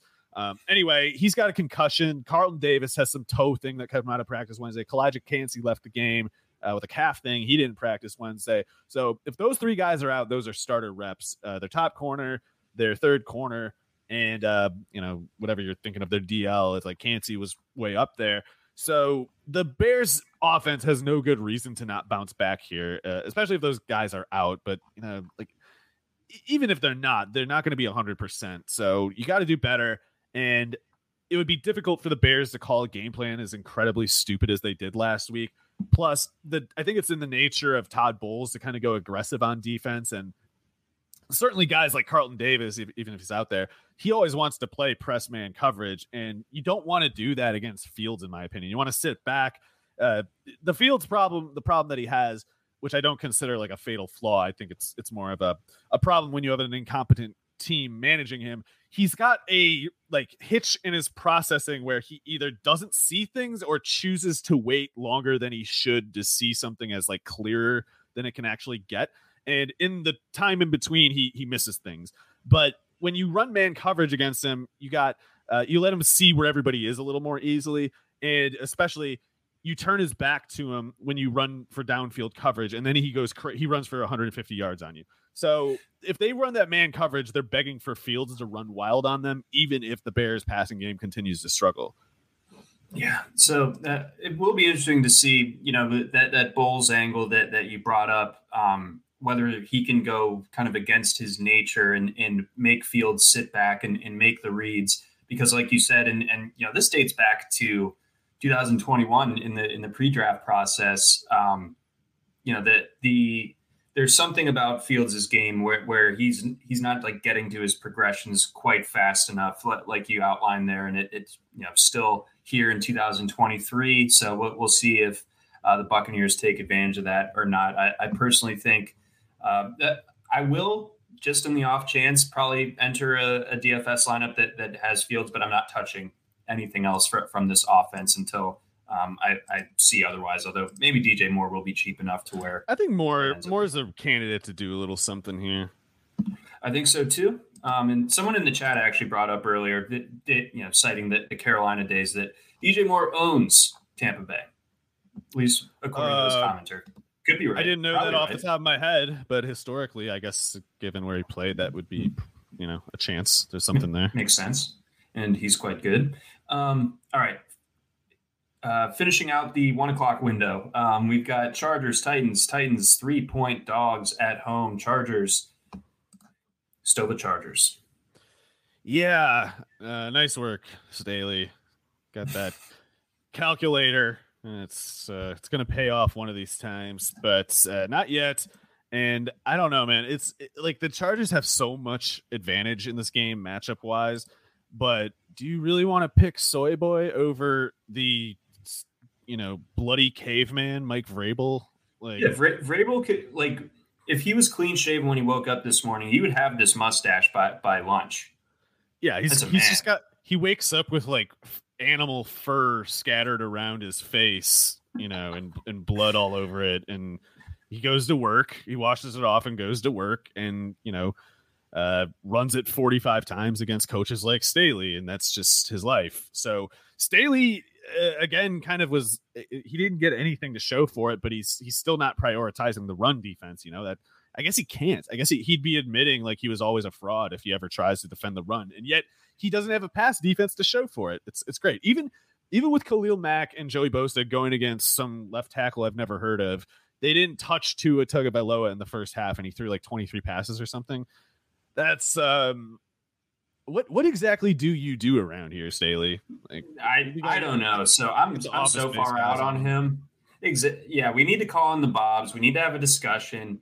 We need to send Staley to the basement and not let him bring his stapler with him. I guess I got to take Chargers though, because Herbert is, he's going to bounce back, and the Tennessee defense kind of forces you to throw the ball. So that's another reason why Kelly's not going to do anything this week, in my opinion. Yeah, I'm out on Kelly this week. Even if I guess I don't have him, so I don't really have to make this call. But I would use him in the flex if Eckler's out. But I would have to have some pretty kind of dire flex options, I guess, for that to really cross my mind. I'm going to stick with the Titans here. I wish I could get this at 3.5 just to insulate that field goal type of loss. But I feel like the Titans drag this one into the mud as they are wont to do, and I think the Chargers have a hard time getting around it. So I think it's going to be a slog. I'd love to see it. The Chargers, regardless. Yeah, I'm picking the Chargers, but I hope I'm wrong. Okay, I hope you're wrong too, but that's because I have the Titans. Let's go Giants Cards. Giants 5.5-point favorites on the road after getting beaten 40-0 by the Dallas Cowboys on Sunday night, and the Cardinals. They made the Washington Survivor folks sweat for a little bit, yes. But that's about all I can say about that. I guess their defense must have done okay, but man, that offense is even worse and dumber than I expected. The Cardinals, I mean. Yeah, they gave Zach Ertz 10 targets that he turned into 6 catches for 21 yards. That's actually why they lost. If they had put Trey McBride on the field for those targets, they would have won. And so Washington's pretty lucky that John Gannon's a really dumb guy who can't tell that his tight end is running a 5.5 40 and prefers him to the guy who runs a 4.5 40. And we'll see how good Gannon is at missing the point. I bet he could be pretty good at it.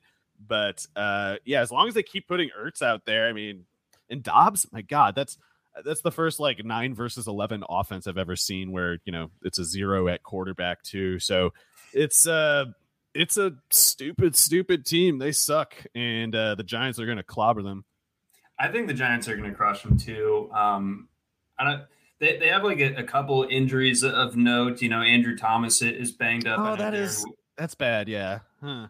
I still think the Giants killed them. Yeah. Yeah. The Cardinals are they're awful. They rightfully so. Even if they showed some pluckiness in week 1, it's well, you kind of expect them to. They've had all off season to get ready for that game, but now we're off. We're going down the river here, and I think that the Cardinals their canoe doesn't really have a bottom, and they'll be at the among the silt here soon enough. So I don't know, had to pull that metaphor out of the fire. So just using the word silt. Let's continue on. Well, I guess, would you start Daniel Jones in this spot? Well, then I'd have to have drafted Daniel Jones, wouldn't I have? But if I do for some reason have him and I don't have a better quarterback, this should be a fine Daniel Jones game. And, as much as he is terrible and as much as the Giants deserve to go 0-17 for the contract they gave him, they won't. And he's not as bad as he was in that game. I mean, Dable will never get worked quite that badly ever again. And Jones won't either. No, I don't think so. There was something like cosmically off at MetLife Stadium. Dan Quinn had he had Brian Dable in the sharpshooter. It was bad. Just absolutely punishing old school bully tactics. The noogies, the wet willies, the shoving him into a locker. All the above applied last Sunday night from Dan Quinn, wearing his cool backwards hat. Let's go Niners. Rams, Niners, 7.5 point favorites at PointsBet, 8.5 at BetMGM. So some split action there. I felt so stupid during that Niners game last week. I was like, Tomlin, home dog. It's like Niners are a wagon. We did not anticipate the Steelers having like the worst defense. They from the first snap they had no anything really, and the corners in particular were completely worked. Shanahan had it completely won by the first drive, and Brock Purdy continues to get to play on rookie mode. He, as always, I mean, he had like 3 good plays, I would say. The one getting out of the pocket and going to the left to get Deebo Samuel, that to me was a better play than the second touchdown pass to Ayuk. The first touchdown pass to Ayuk he was just wide open. It was like playing, it was like they were doing a walkthrough rather than playing real defense in an NFL game. And then the second one he threw to Ayuk, that's an interception if Patrick Peterson isn't awful. That's not actually a good throw to throw most of the time. So he wants to keep making that throw. The results won't be the same. And then what do you know? Like any other time he gets a little bit of heat, he just sucks again. And the key is he doesn't get any heat for 80% of his snaps. And so he looks really, I mean, I don't think he looks good, but he's playing on rookie mode. So everything's easy. And if it just stays that way, they never pay for the fact that he can't play in conditions that every other quarterback has to play in. So the Steelers being the worst defense ever, especially in that first half, certainly helped with that. I don't know what to make of the Rams defense. I mean, I know they got the better of the Seahawks, but when the Seahawks were as bad as they were in that game, it's kind of hard to give I should give the defense some credit, but it's like they just saw one of the worst offenses ever is another possibility. So maybe the NFC West is just this weird, and I'm basically excluding the Cardinals from this discussion. They're not a real team, but there's like this weird flow chart that I think we need to draw up where it's like McVay owns Pete Carroll, but Shanahan owns McVay. So, and I don't know who Pete Carroll has a particularly like strong record against, but regardless, I don't know. It'd probably have to be. But point being, the Niners historically have just kind of crushed the Rams under Shanahan, and I'm expecting more of the same this week. Yeah, I will say they got to keep Purdy on easy mode again. They should kind of be able to do that, but if they can't, then most bets are off. But one thing I feel comfortable saying is the Rams offense is going to fall back down to earth in this one. Stafford was on fire against the Seahawks and he was just chopping them up. But instead of ineffective zones, the 49ers are going to be, a very aggressive in your face kind of defense. And Stafford's still the real deal, but I don't think him and his ragtag receiver crew are going to do so well here. Well, that's a relief that Stafford still has it at least a little bit, as long as he stays upright, which could be a challenge in this game, of course. But, 2 important fantasy angles that we would be remiss if we didn't touch on. Like what you spend 30% of your fab on Nacua. You start him this week? If you did, I don't know how you don't follow through. You got to polish the turd. Be the T. Be the T. You were watching The Last Man on Earth recently or something? Sorry. That's what Will Forte does. That he's like, you do the crime, you do the time, do the C, do the T. Yeah. So it was a similar syntax, is why I was wondering. But yeah. So Nacua, not a turd, doesn't need turd polishing. Everyone could use a little polish, John, but there's a difference between standard polish and a turd specific one, and he doesn't need that. But man, yeah, you got to start him because you paid that much, and if he can regress quite a bit from week one's numbers, 15 targets and 60 snaps. If he gets 8 targets in the next 60, that's still a pretty good rate. And even if he's averaging 5 yards a target, that's still 40 yards or something, and probably on 4 or 5 catches. So in PPR, even in this matchup, I think Nacua is getting you at least like 8 points or something. I think everyone agrees that these Rams receivers will regress. Last week will likely be an outlier, but I'm more worried, I would say, about Tutu Atwell sustaining than I am about Nacua. So at least I think Atwell at least can do the thing where the defense loses him in a zone down the seam kind of thing. Mm-hmm. Whereas Nacua is going to find the sledding tough against the 49ers because they're going to crash down and tackle after the catch. But you're right, as far as base functions, it's harder to see how Atwell is there for the average play that they are likely to run. Right. So Nacua top of that particular power rankings for now until Kupp gets back, and then what do we do with that backfield? Man. How about this for a long shot prediction, John? I'll say the Ravens trade a conditional 7th or 6th for Cam Akers in the next week. Please, God. So in that case, definitely hang on to Cam. And I guess Akers. Hold on to Kyren Williams, but don't expect more numbers. Just kind of be sad about the world, I guess. Yeah, I think that's when it comes to the Rams, that fits the mood nicely. Speaking of sad moods, got the Jets going down to Dallas to face the Cowboys. The Cowboys, of course, again, coming off that 40-point shutout victory over the Giants, and the Jets, well, their dreams were dashed on national television, not even a full drive into Aaron Rodgers, debuts, which, I go downstairs. I went downstairs, so I was watching it upstairs. I went downstairs to get a sparkling water, I assume, and came back up, and it's just like, he's dead? What the hell happened? What the hell happened? Yes. He kind of slipped a little. I was on the radio with Waylon and Jeff on XM on Monday night, and they have the tough task of hosting an entire radio show during a live NFL game. And I'm sort of trailing off in my analysis about whatever they were asking me about, because I just see Rodgers just writhing around on the ground and then getting hauled out of the medical tent. And I'm like, guys, I feel like Aaron Rodgers this might be it for him.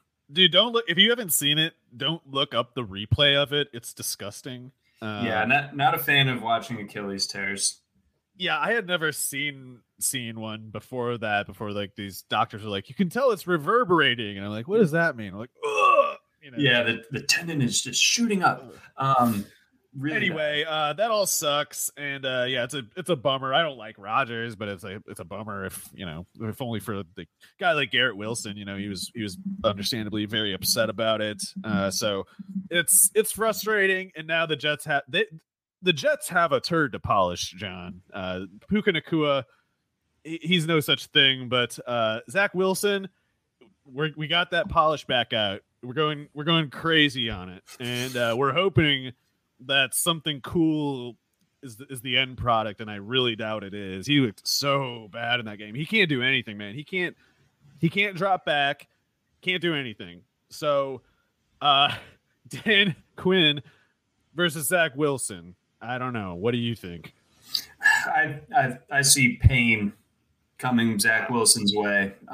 It's funny, you mentioned Wilson's play last week, and going back to earlier in the pod, he has the same mentality as Josh Allen with only like 70% of the tools. So like, whereas Allen can get away with some of those, crazy throws over the middle, like Wilson, that one pick over the middle, you're just like, what did you think was going to happen? Wilson is not thinking. He is terrified. He doesn't want to play. You could see it on his face. He was miserable, and not because it was like it had gone badly and he was miserable as a result. He was like, I can't play. I can't do this. I don't want to be here right now. And it's just not going to get better for him. I don't know what to say. Like he's got the yips in addition to being a subpar talent. You don't get back from that, in my opinion. Nope, that's going to be a tricky one to navigate, especially with Micah Parsons. At least Breece Hall looked awesome. I mean, he looked, knock on wood, he looked like himself. So hopefully that remains the case. And certainly he's the only way, outside of Garrett Wilson heroics, it's the only way that they're going to put up any points on this one. And actually, speaking of that Jets backfield, we had a question earlier in the pod where a person got offered Alvin Kamara for Dalvin Cook. Yeah. I think I would take that. Do it. Yeah. Do it. I think that there's probably like an increased expectation that the Jets are going to be a lot more run heavy. And I think that's probably well founded, but I think defenses know that too. So it's going to be a lot more clogged boxes and things like that. And Dalvin Cook, the longer that Breece Hall continues to ramp up, the more this is going to be Dalvin Cook is just spelling him. And Alvin Kamara is going to kind of go nuts, in my opinion. Yes. With those receivers, you can't crash down on Kamara. You can't do it.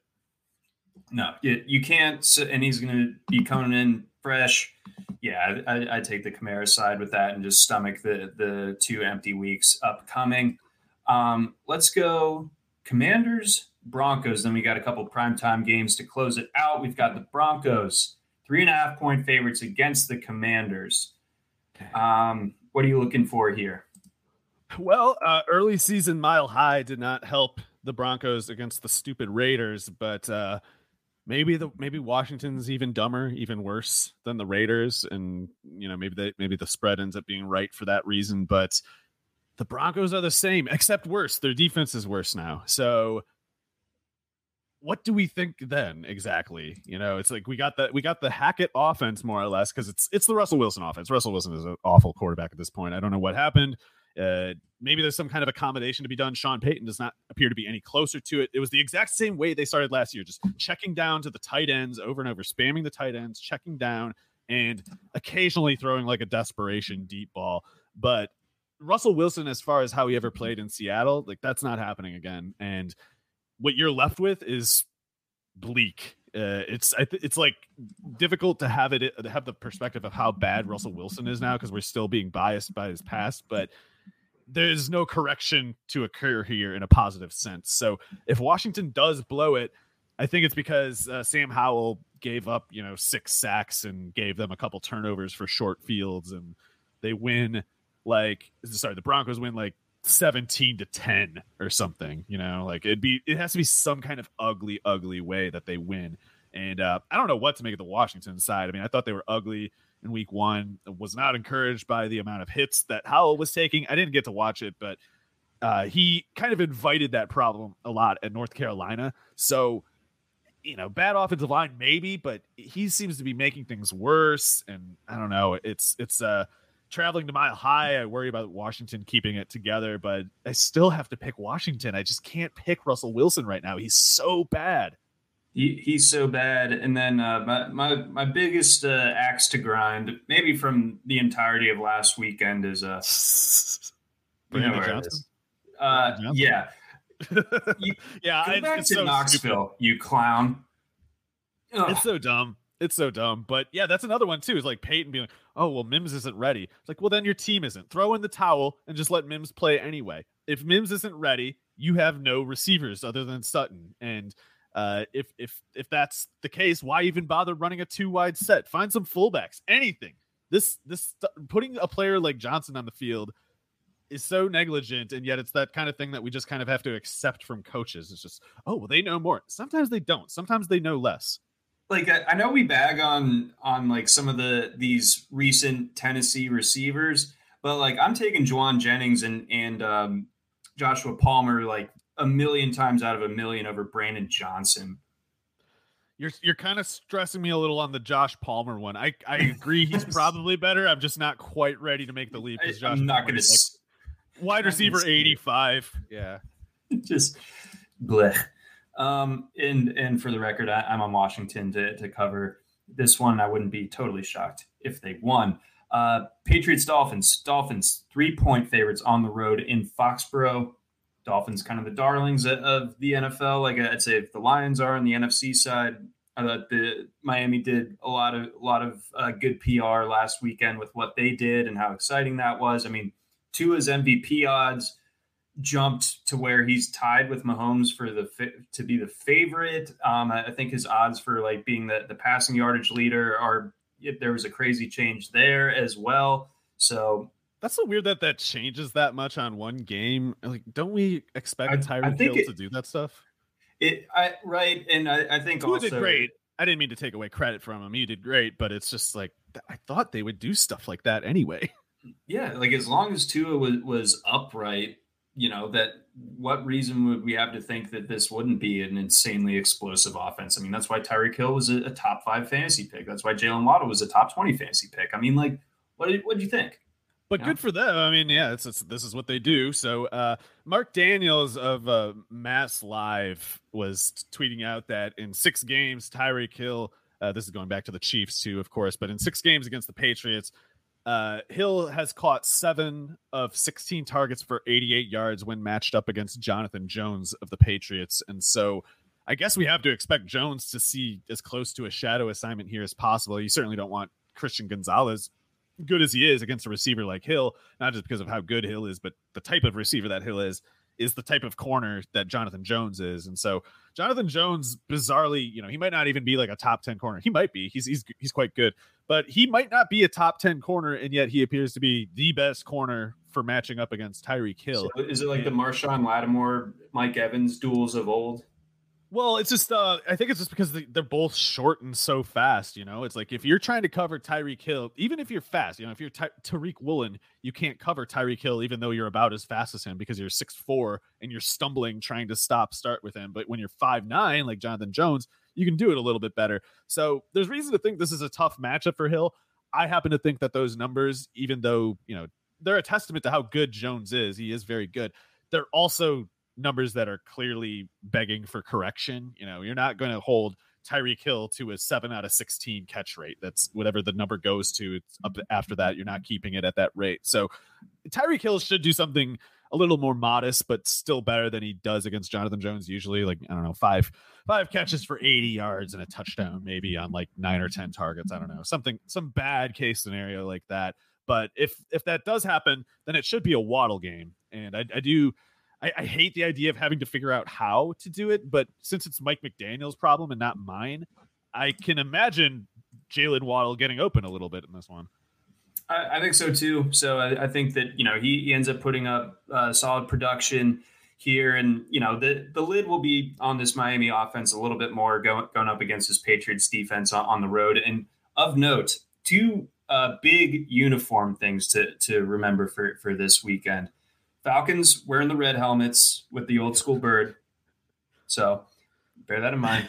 Patriots wearing the gorgeous white lids, red jerseys. Remember that Irving Fryer era Pats. Yeah. My feelings on the Patriots, but I gotta say that might be my favorite uniform in football, the old Patriots one. I remember that I would always get kind of like bus sick seeing that uniform. It just reminded me of just I don't know what exactly. I get like a little like motion sickness out of it. It's just so gross looking to me. But if you like that stuff, that's cool too. I do believe in the power of like relics and stuff though. So they might kind of channel the greatness of like Willie McGinnis and Bruce Armstrong and Irving Fryer and all those guys. And of course, Washington. Oh yeah, and I was gonna say, of course, Scott Zolak also. Well, duh. Let's see what anything or into Tony. I'll take the Dolphins to win, but I don't really like to pick this one because I don't know. Patriots in Foxborough can be a little weird. And Mac Jones did a good job last week. He was really close to kind of losing his grip forever early in that game. It was such a disaster the way the game started. I've been a Mac critic, but I don't know how you're not impressed. Not you, John. But I don't know how a given person would not be impressed with what Mac Jones did there. I will say my best ball portfolios. Thank you. You were touting him as a good 18th round pick. Correct. That's where we win, John. This is how I win. All right. Monday night doubleheader. And for the record, I like the Patriots to cover here. And I guess I like them to win if it's just 3 points. I figure that should work out. But could certainly be wrong. And Tyreek Hill could be just doing this in my face. Let's go. Saints, Panthers. Panthers suck. They are very bad. So I'm on the Saints here.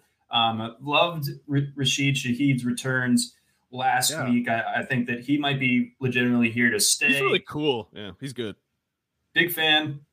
Olave doing Olave things. We expect that again. And it seemed like one of the big things that Carolina couldn't afford much on the injury front, but J.C. Horn having the freak injury, as Frank Reich alluded or described it as.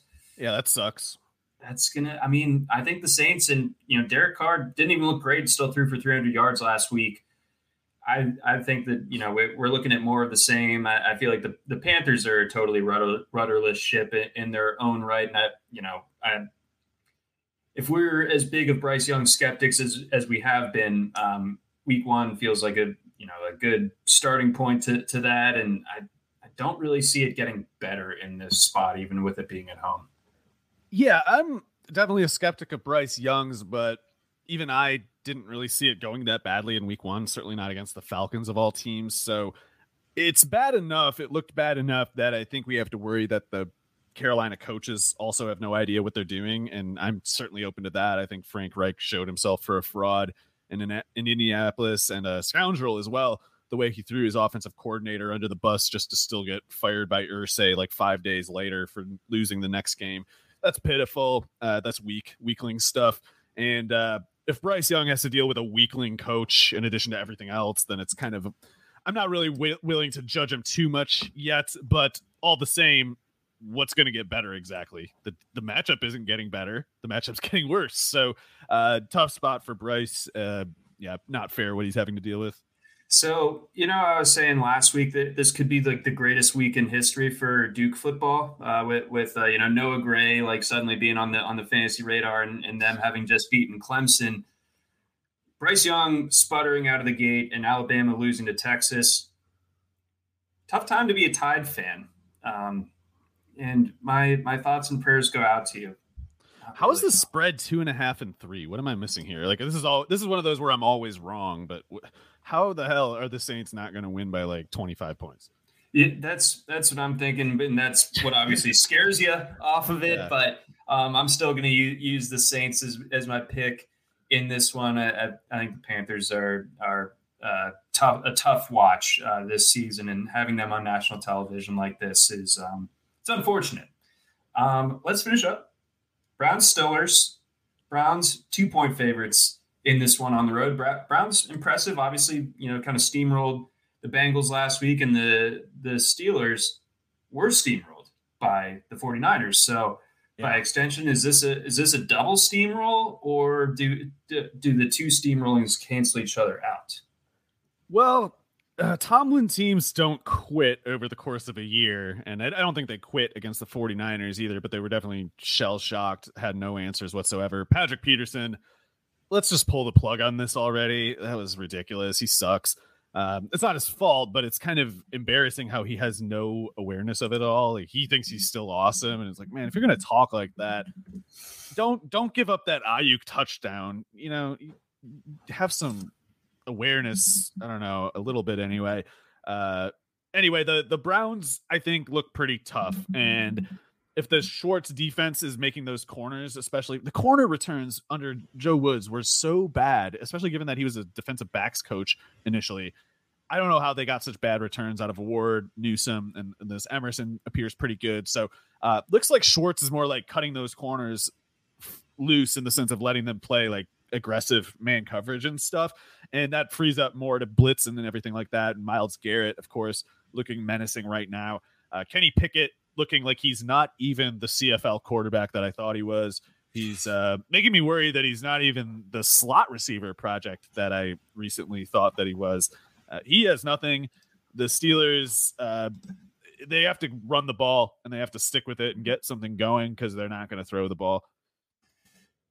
Right. So with that in mind, I remember kind of a recurring theme from last year was we like running backs against the Browns. How does that change now with the defensive upgrade in Cleveland? Yeah, I don't know. The personnel was not very good against the run, to be fair to Joe Woods, but I do happen to think at this point that he kind of just made everything worse than it needed to be. So Schwartz was never known, I don't think Schwartz was ever known for being a good run defensive coordinator. If anything, I thought that was like a trade-off of his because he always did that wide 9 alignment that would leave contain and the interior run defense a little weak. But they got better results last week.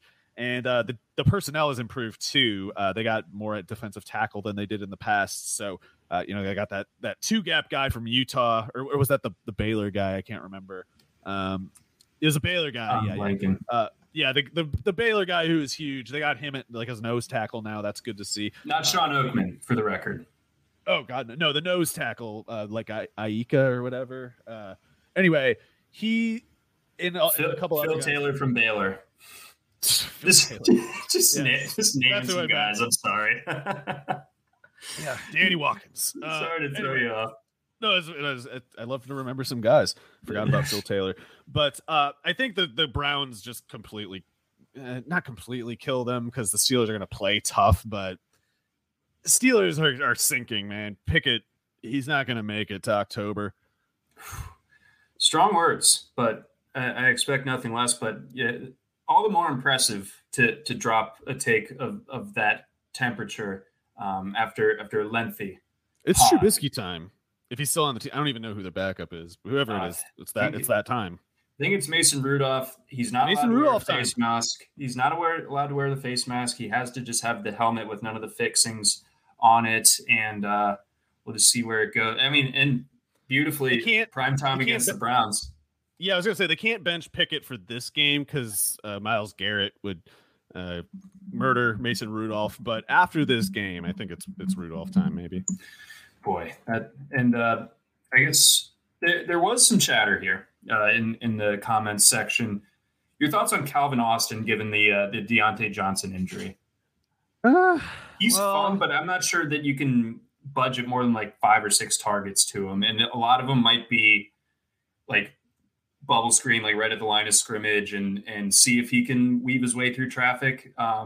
He was getting a lot of usage, but it was kind of desperate, like they were just they just didn't know what else to do. So I like Austin a little bit. I have no sense of how much he can do on plays that are more base function play. He had a lot of like design screens and stuff is what I mean. So as far as running organic routes, I don't know what he has. And moreover, Allen Robinson played over him last week. Oh, that is a good point. Allen Robinson come back from the dead. Did he? I guess he had 5 catches. Yeah, so that's pretty. I know he led the Steelers in receiving yards, but I think that goes to show. If you asked anyone in Steelers Nation, you show them a box score, you say, "Hey, our guy Allen Robinson led us in receiving today." He's like, "Oh my God, was it a disaster?" Yes, it was. Probably worse than you think too. Yeah, somehow even worse than the score would suggest. I've been on the Steelers all week as a bounce back, but you raised some very legitimate concerns. They'll bounce back a little. Like they're not going to look that bad 2 weeks in a row. Tomlin won't allow it, but their problem is they're at a major talent disadvantage here. Yeah, and that should be able to be enough for Cleveland to carry this one. No Hayward. No Hayward. That's also pretty significant. They just can never get out of week 1 without like a devastating defensive injury. But that's going to do it for us here on the RotoWire Fantasy Football Podcast, the Week 2 breakdown edition. Huge thanks to our sponsors over at Rival Fantasy, over at Better Vision, and Vivid Seats, and of course our podcasting host, the Blue Wire Network. For Mario Puig, I'm John McKechnie. Thanks for listening. Try RotoWire today, free for 10 days. Get our premium tools, rankings, analysis, and breaking news alerts. No credit card required. Go to rotowire.com/try.